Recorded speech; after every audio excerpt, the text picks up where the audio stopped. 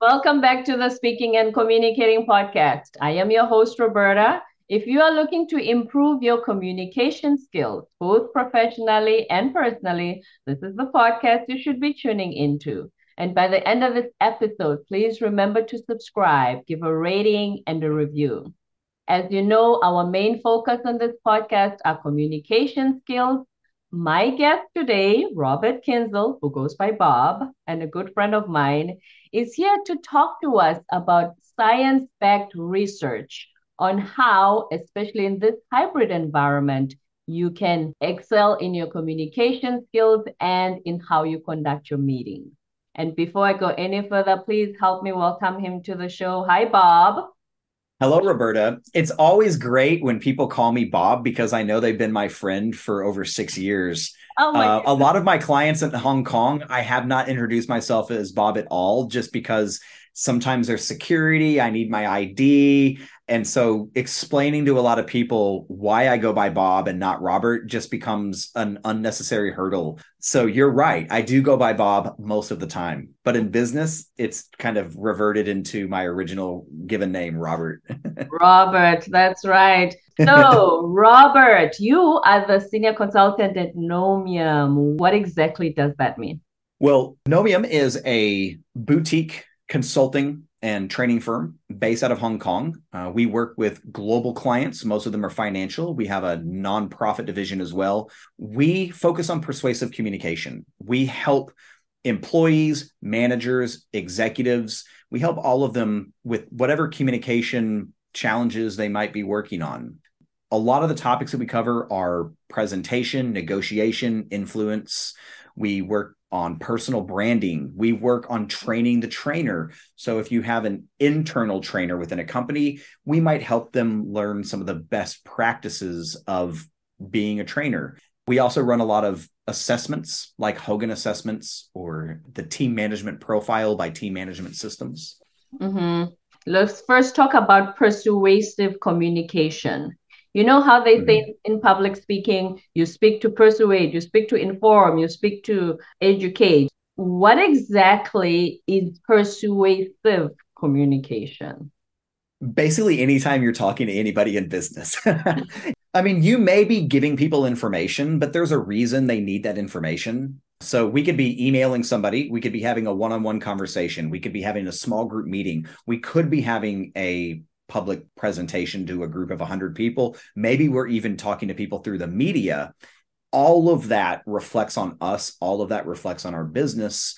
And ultimately, we want people to use the information and use the suggestions that we give them.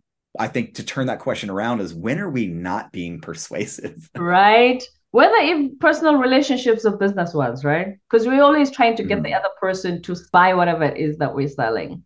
You've just mentioned all the work that you do with Nomium, right? And you call it best practices.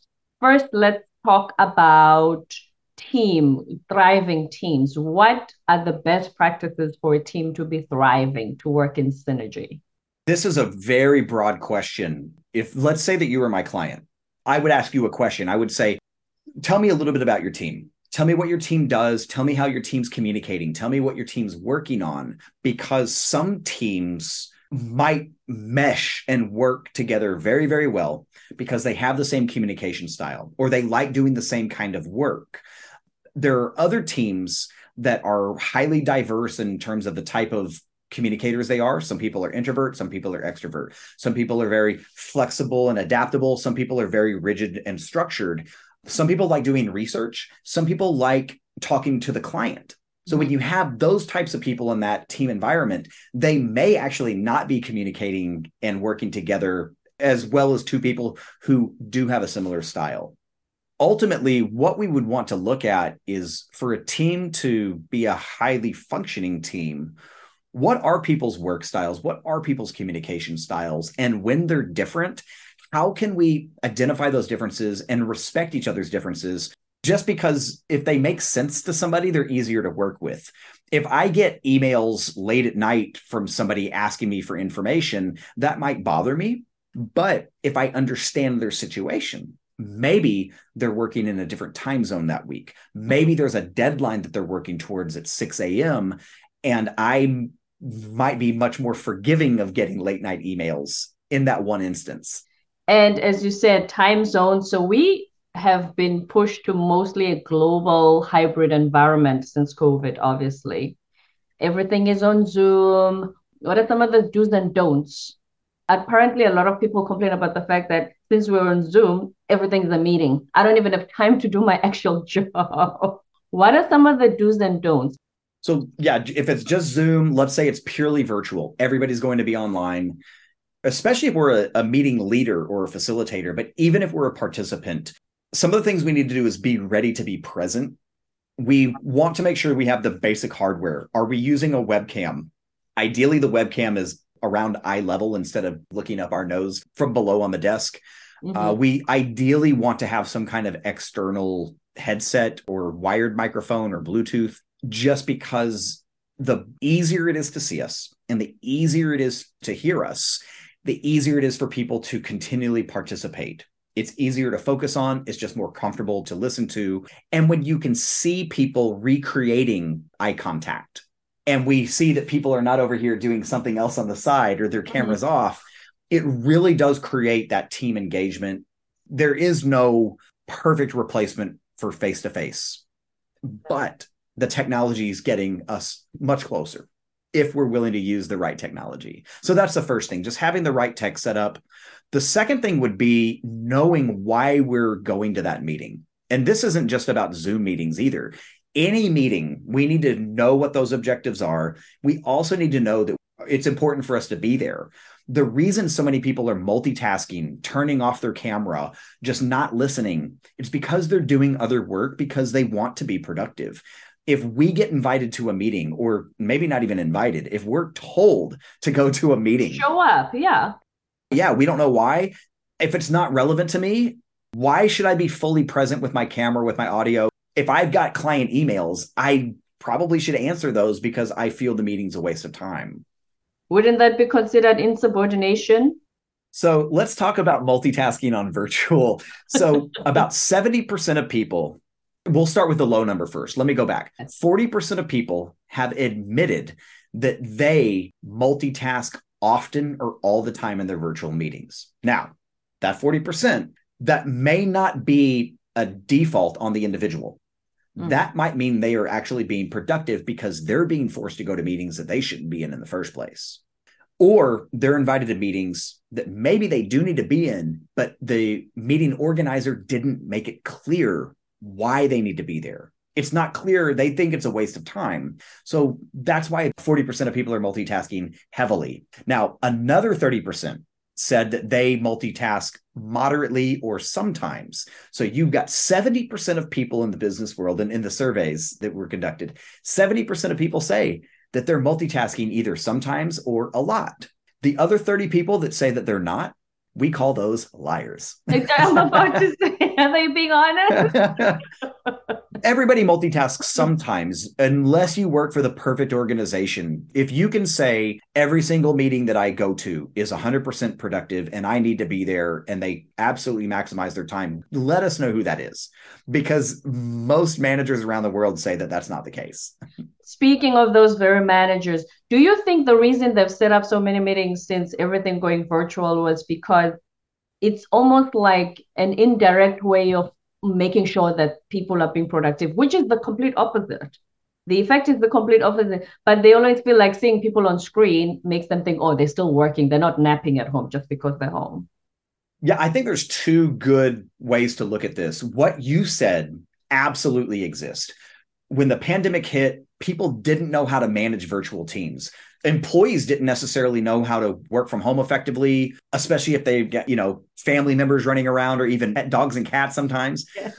But managers often didn't know how to create good remote working environments. So if they're having constant meetings, or even worse, they're putting tracking software on people's computers. This became a big thing in the United States. Now, a lot of countries around the world, huge law violations, or if it wasn't a law violation, it is going to be, or it did become one. That wasn't the norm, but that results in whether it's meetings or software tracking, that's because there are managers who are not evaluating what their employees are doing at the end of the week, maybe, versus they want to have them accountable. But all that means is that those people, when they go back in the office, when they sit in their chair in their cubicle, they're also probably not getting much done either. They show up at work to be present and visible, but it Physical. doesn't mean they're actually doing good work. So the remote work models and the hybrid work models that we're now looking at in 2022 are showing that when people want to be remote workers or they want to be hybrid workers, they are absolutely more productive. They do get more done. When you force somebody back in the office, or in some cases, you force someone to work at home, if they're not in their ideal environment, they simply don't have as much attention to detail. They don't have as much attention to sitting down and focusing on their work. I know I mentioned that was a two-part kind of way to look at it. That's the Right. first one, is people didn't know how to manage, and sometimes they still don't know how to manage in those remote or hybrid environments. But let's go back before the pandemic. The second way we can look at this is that the number of meetings that companies were having before the pandemic was already too high.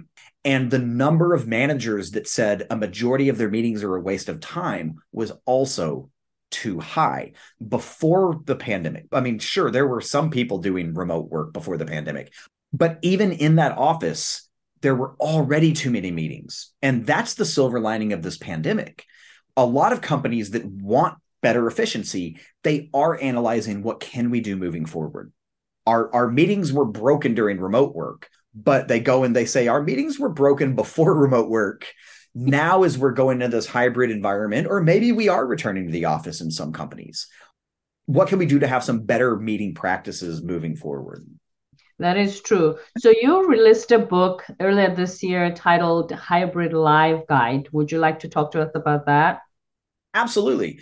So even before this year, before 2020, Nomium and myself as well, we have been working with remote teams. We've been doing virtual training. The pandemic was 99% bad. One of the 1% that was helpful was getting people into virtual work, getting people into remote work, because for some people it is better. And we were fortunate to be able to help our network and a lot of our clients get up to speed on how to have productive virtual training sessions, how to have productive virtual meetings, how to leverage software instead of having meetings. What can we do to leverage software where we can still communicate without everybody logging into Zoom? So we not only were we experienced with that, but we worked and we developed and we learned from other great people around the world, other trainers and consultants around the world. Then once hybrid started, we said, well, let's, if we can, stay ahead of the curve. Let's take a look at what people are doing when they are returning to the office sometimes, and other people are working at home or maybe they're traveling. So that's where Hybrid Live Guide comes in. It's what can an individual do to set up the right hardware and software to run meetings and training sessions where some people are in the same room and some people are scattered around the world, or they're joining through Zoom or Microsoft Teams or whatever you're using, because it is much more complex. Hybrid meetings, hybrid training sessions can fail very quickly if certain checkpoints are not met. Right. When we set it up correctly, when we facilitate it correctly, hybrid is absolutely effective, but it does take a lot more energy setting up, and it does take a lot more energy to actually conduct it. Speaking of conducted, I mean, picture 25 people on the screen, right? And you Mm-hmm. are the facilitator, you're the one running the meeting. One moment you have to do your job and discern whatever information you're giving, but at the same time, do you have time to actually check if everybody's engaged, looking at their eye contact, if their camera, if they're looking into the camera, because you can see if the eyes are moving towards multitasking, as you said earlier. Is that possible, or should not that be your focus and just focus on what you need to do?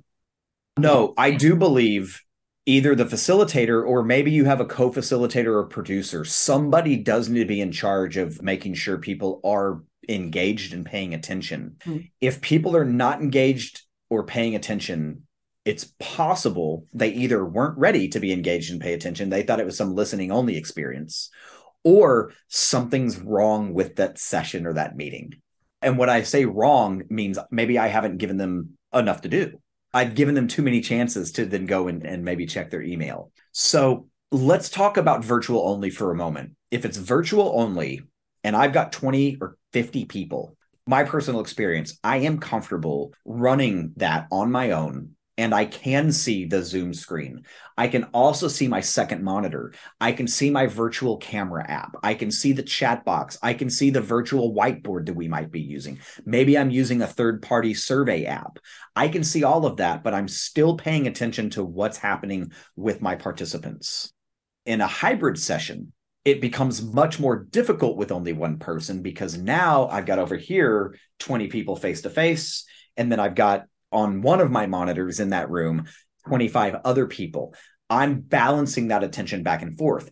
That's what I mean. It's much more complex to actually run it because there's so many things to pay attention to when you add those two different groups, virtual and face to face. This is where we may want to have a co-host or a co-facilitator or a producer, whatever you want to call it, who is there to continually monitor that computer screen for the virtual participants. I can talk to the webcam, I can talk to those virtual participants, but my colleague off to the side may have their own connection and they can sit there and chat. They can sit there and give feedback on if people are turning off their cameras or it looks like people are engaged in some other outside work. Mm-hmm. Speaking of before the pandemic, we used to have these video conferences. You are based in Hong Kong, but then you have an office in the UK and you are speaking to your colleagues there.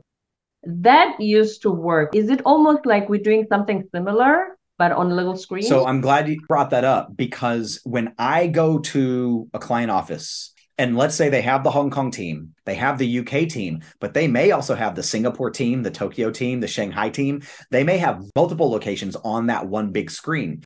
In that smart room, it's set up exactly to do that. If I can do a hybrid session in a smart room, that saves me 50% of my setup.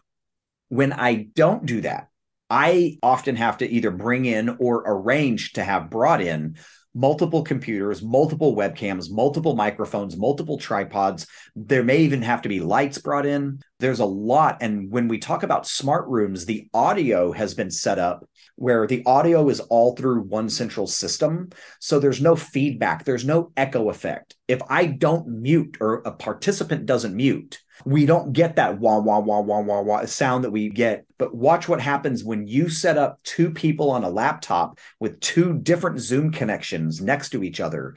Neither one of them are on mute. Those two different computers are going to give each other feedback, and it's going to absolutely kill anything that happens until that stops. So by me having to set up multiple devices that are not through a centralized system, it is much more complex, but it also brings in the challenge of having participants following certain rules about muting or unmuting. Because if they don't, unless I bring in some very, very professional system, it is going to give that audio feedback. So going back to the book, the Hybrid Live Guide book, that book is set up to where anybody with what's often personal equipment could set up a hybrid environment.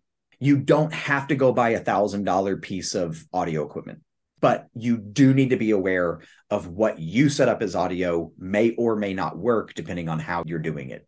Right. With time management, we've only discussed the part where, do you attend the meeting? Is it relevant to you, or should you be more productive by skipping it if it's not relevant to your line of work? But what are other best practices when it comes to time management? So especially given the meetings, one of the best things that we can do even before a meeting starts is get people to do something, especially if it's going to save time within that meeting.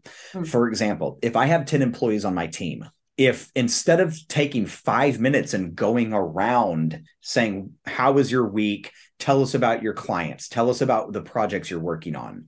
10 people doing that for 5 minutes each, there's 50 minutes already. We've had to come together. In that 50 minutes, my team members, they have not met with their clients. They haven't answered their client emails. They haven't worked with their own other colleagues or other departments that they may need to work with. So instead, why don't we update, writing an update that we can all read, or taking a video? If we have the laptops, we have the webcams, we have the microphones set up, record a video for 3 or 4 or 5 minutes. Here's my update. Every team member can do that a day in advance. Before the meeting, I can find time on my schedule to watch the other video updates. That's when I'm not with my client. That's when I'm not with my other colleagues. I can do that during my break. I can do that during my easy hour that day. Now, when we go into that meeting, there's no more, let's go around and update each other. 15-minute That's waste been of done. time. Yeah, that's already been done. So that prep work. Now, that's only one way to do prep work. Anything that we might be able to do in the meeting should be a collaborative process. If there are individual tasks that need to be prepared, anytime that individual work can be done before the meeting, it's going to save that collective time in the meeting. And that's what a lot of companies are realizing is we can't just have a meeting at 9 a.m. on Monday morning because some people may have other things happening at 9 a.m. If we can have people choose to go to meetings when it's more convenient, then that's going to give them that flexibility to handle the task they need to handle at 9 a.m., not necessarily just logging in because that's been the traditional time we've had the team meeting. I know in my corporate career, 9 a.m. Monday mornings meant staff meetings. It was just standard. And half the time, it doesn't mean every Monday morning that something concrete or significant that we were exchanging. And then let's talk about communication skills in a global environment.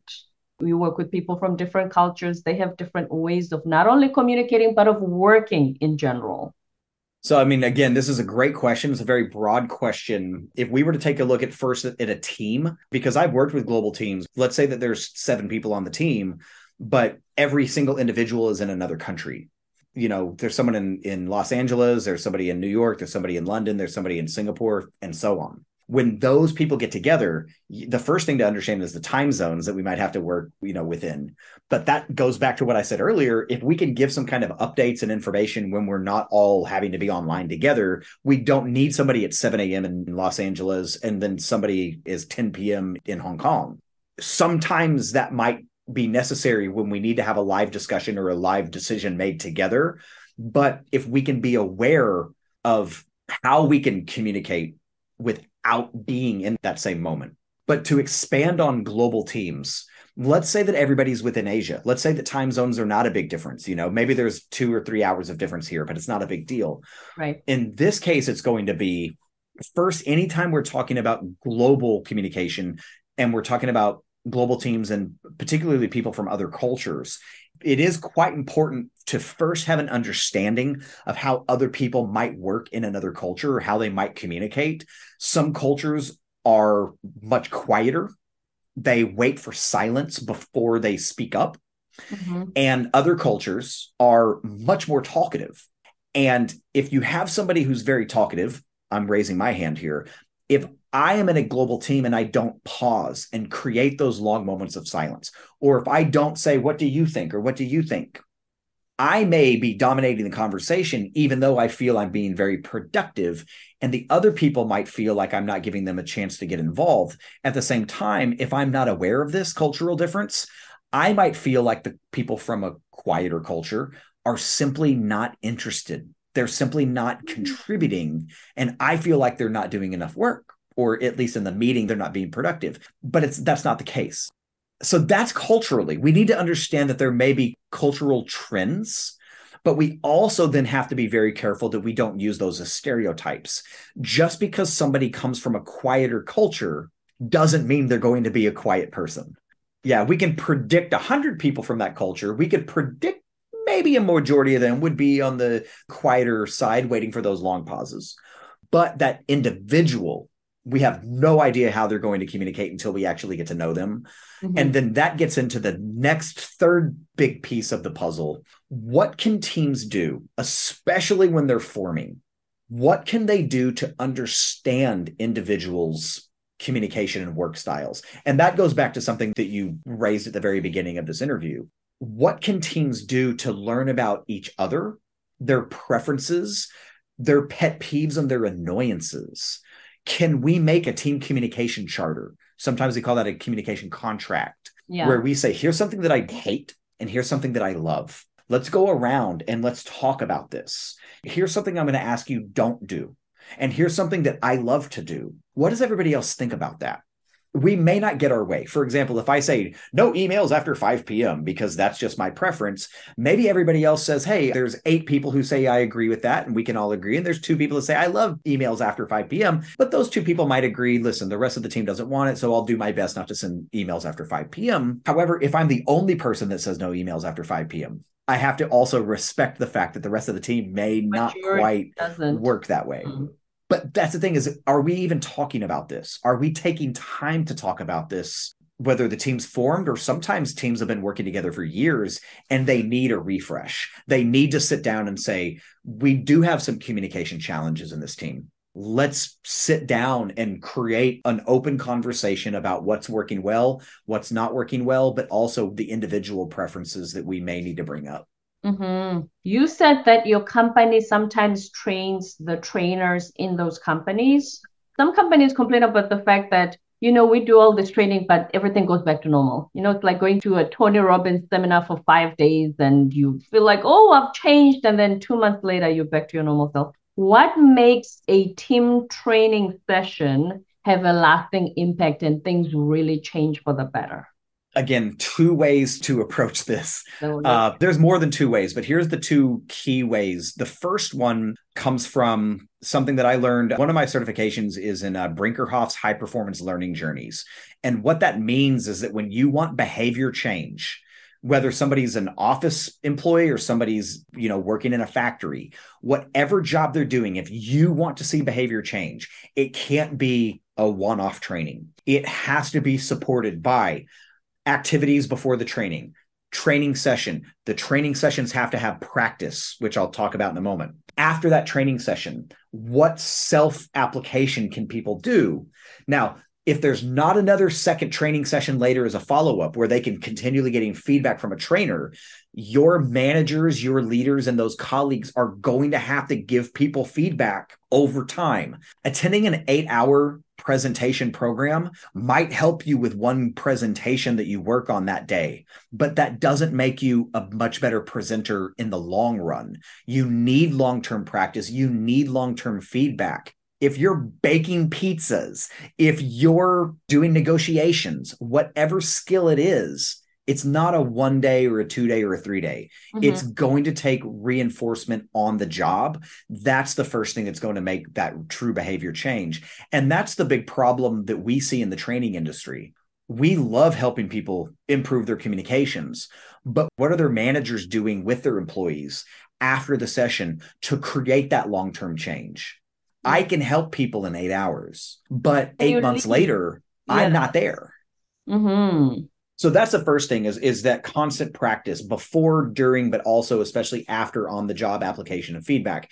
The second thing I wanted to mention, though, was in that training session, it has to be skills based and it has to be practice. It can't be information only. We can read a book, we can watch a movie all day, but it doesn't make us better at that skill. Yeah, I can watch people play tennis and say, hey, I think I understand some of the methods they're using to play tennis, but I've got to be hitting that ball. I've got to be learning how to grip the racket. And that's really key. The information that needs to come from me, some of that might come before the program ever starts. Some of my clients, participants have 2 weeks in advance to read, to submit ideas, to do maybe some kind of online activity.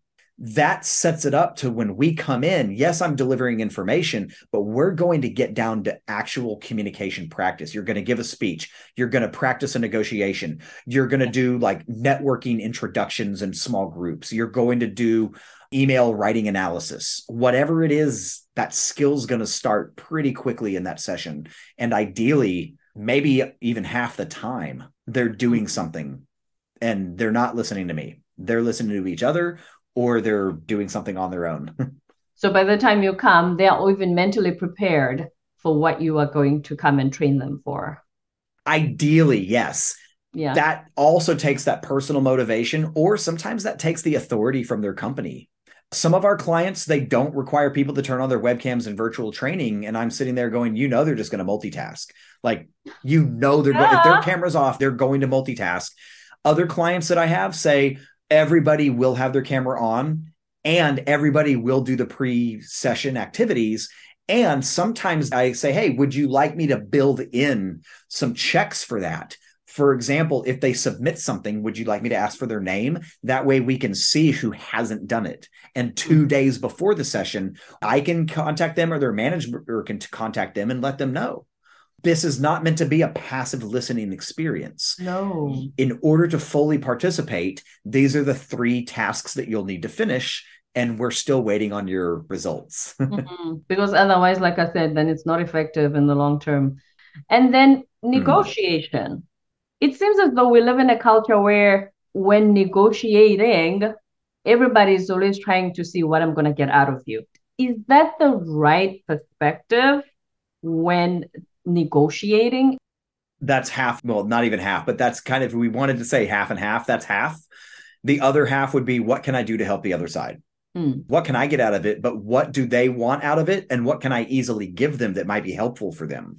The reason is we often approach negotiation as a one-off experience. And if you go into a market and you're going to barter for an item and you're never going to see that person again, you should go in win-lose.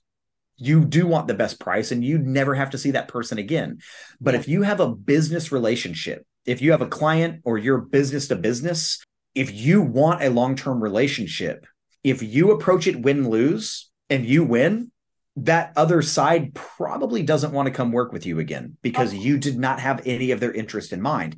Everybody in negotiation, yes, they're looking out to represent themselves and they're representing their company. We get that. And we both know that. Both sides know that. But the 2 sides that go in and say, let's see what we can do where it's easy for me to help you and it's easy for you to help me. There may be times I have to say, no, I can't give you everything you want, but I'm at least going to consider it. And maybe we need to find some creative ways because we came in here talking about price, but when we left, a lot of what we negotiated, some of it was price, but some of it were some other features or other resources that we actually didn't even know we were going to be discussing that day. So be open to creative ways of the give and take process and not just thinking about the price, as you said. Yeah. And it's oftentimes where, yes, I know price is often what we're negotiating in business, but let's think about something that, I think most people would be familiar with. Let's think about 2 businesses. You've got a major shoe distributor, like a global shoe company, and then you have a single shoe company in a city, right? You've got global business and you've got like a mom and pop shop, right?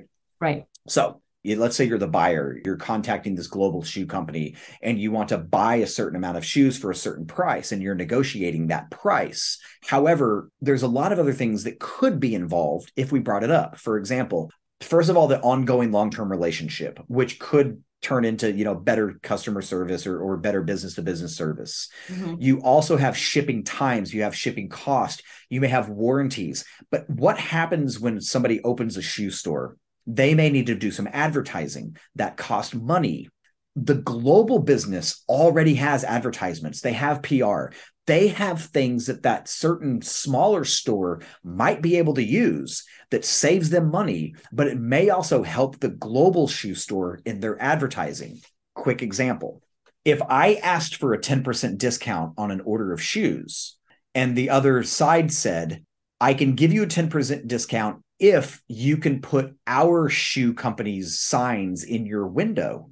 So we're giving you a discount, but you're also doing some advertising for our particular global brand. The other side might say, you know what? I'm happy to do that because not only am I getting the discount that I wanted, I want big signs from big global companies. I have materials that I can give.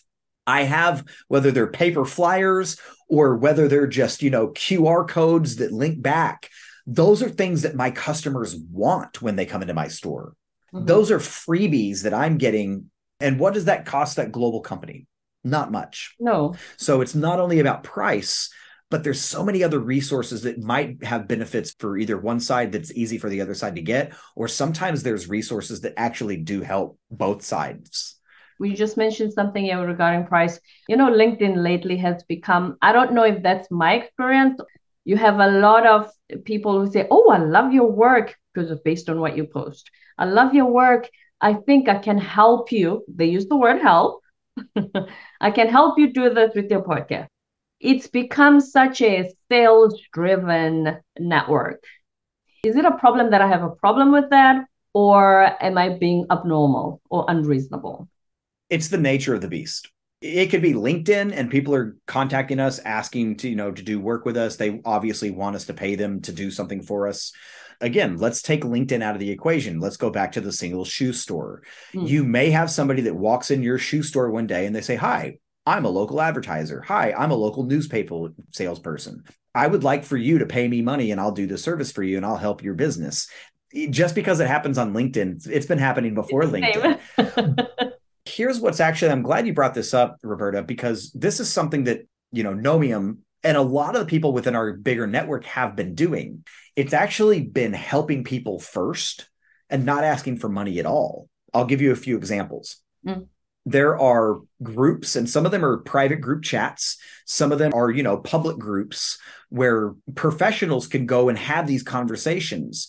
During the pandemic, somebody might say, "Hey, has anybody tried this software app? Hey, has anybody tried this feature on Zoom? How did that go for you?" Now, I'm a communication consultant, and there's somebody else who's a communication consultant, and the world might see us as competitors, but we have our own unique styles. They might specialize in one thing, I might specialize in another. Now, if you go into this saying, "I'm this consultant and everybody's my competitor," it's going to be hard to have that bigger network. But I can tell you that by having conversations and giving recommendations, doing free webinars and doing collaborations with people, more often than not, those people are later sending people where they say, "Hey, I have a client that I've been working with. They wanted something that I either can't do because of my schedule, or I don't feel like it's my specialty. Would you like to have a conversation with them?" So that's not an immediate turnaround, but by spending time after time, or in the long term, creating networks where you're helping people and other people seem to be helpful as well, that does turn into the long run of different connections. And, if somebody helped me and answered some of my questions or spent 30 minutes with me, right, and something came up in the future with one of my clients, who am I going to think about first? It's that person who's helped me. Yeah. And when we talk about business to business, so when you talk about people contacting you saying, "Hi, I'm an advertiser, I can help your podcast," whatever, that person's giving you a sales pitch, but has that person ever done anything to help you or offer to help without any kind of payment? It's the first time I hear from them. You know how on LinkedIn you send a connection request to someone you don't know? Sometimes it says, "Write a note and give Roberta a reason why you want to connect with her." Because I don't know them. We've never spoken, nothing. The sales pitch is in that note that is asking for the connection request. I'm not disrespecting anybody's hustle. Please don't get me wrong. But I just feel like we've become, especially with everything going online, we've become just the culture of, "I want to do this. What are you going to pay me?" But speaking on that, I wanted to just quickly mention your two other books before you go. Absolutely. So nomium.com, which I'm sure you'll put the link in there, but know as in knowledge, know, MIUM, we're the element of knowledge. So nomium.com, we have on the landing page toolkits, and you'll see hybrid live guide. You'll see radically remote, which is our virtual communication and virtual facilitation. There's a free book. There's over 75 online activity guides. What that means is if you're running a training session, or if you are a manager just holding a meeting, what are some interactions you can have over Zoom that are interactive and get people either thinking or talking or just engaged? We also have a ton of video walkthroughs. If you ever want to learn certain software that helps people have meetings or training sessions, not only do we have the links, but we actually have video walkthroughs where we're talking about some of the features. The third free resource we have is called Insight Box, and that's a sales communication book. It focuses on virtual sales, and it also focuses on sales relationships. So when we go into a conversation, it's kind of like your negotiation question earlier. What am I trying to get out of my client? Yes, I'm trying to get out a sale.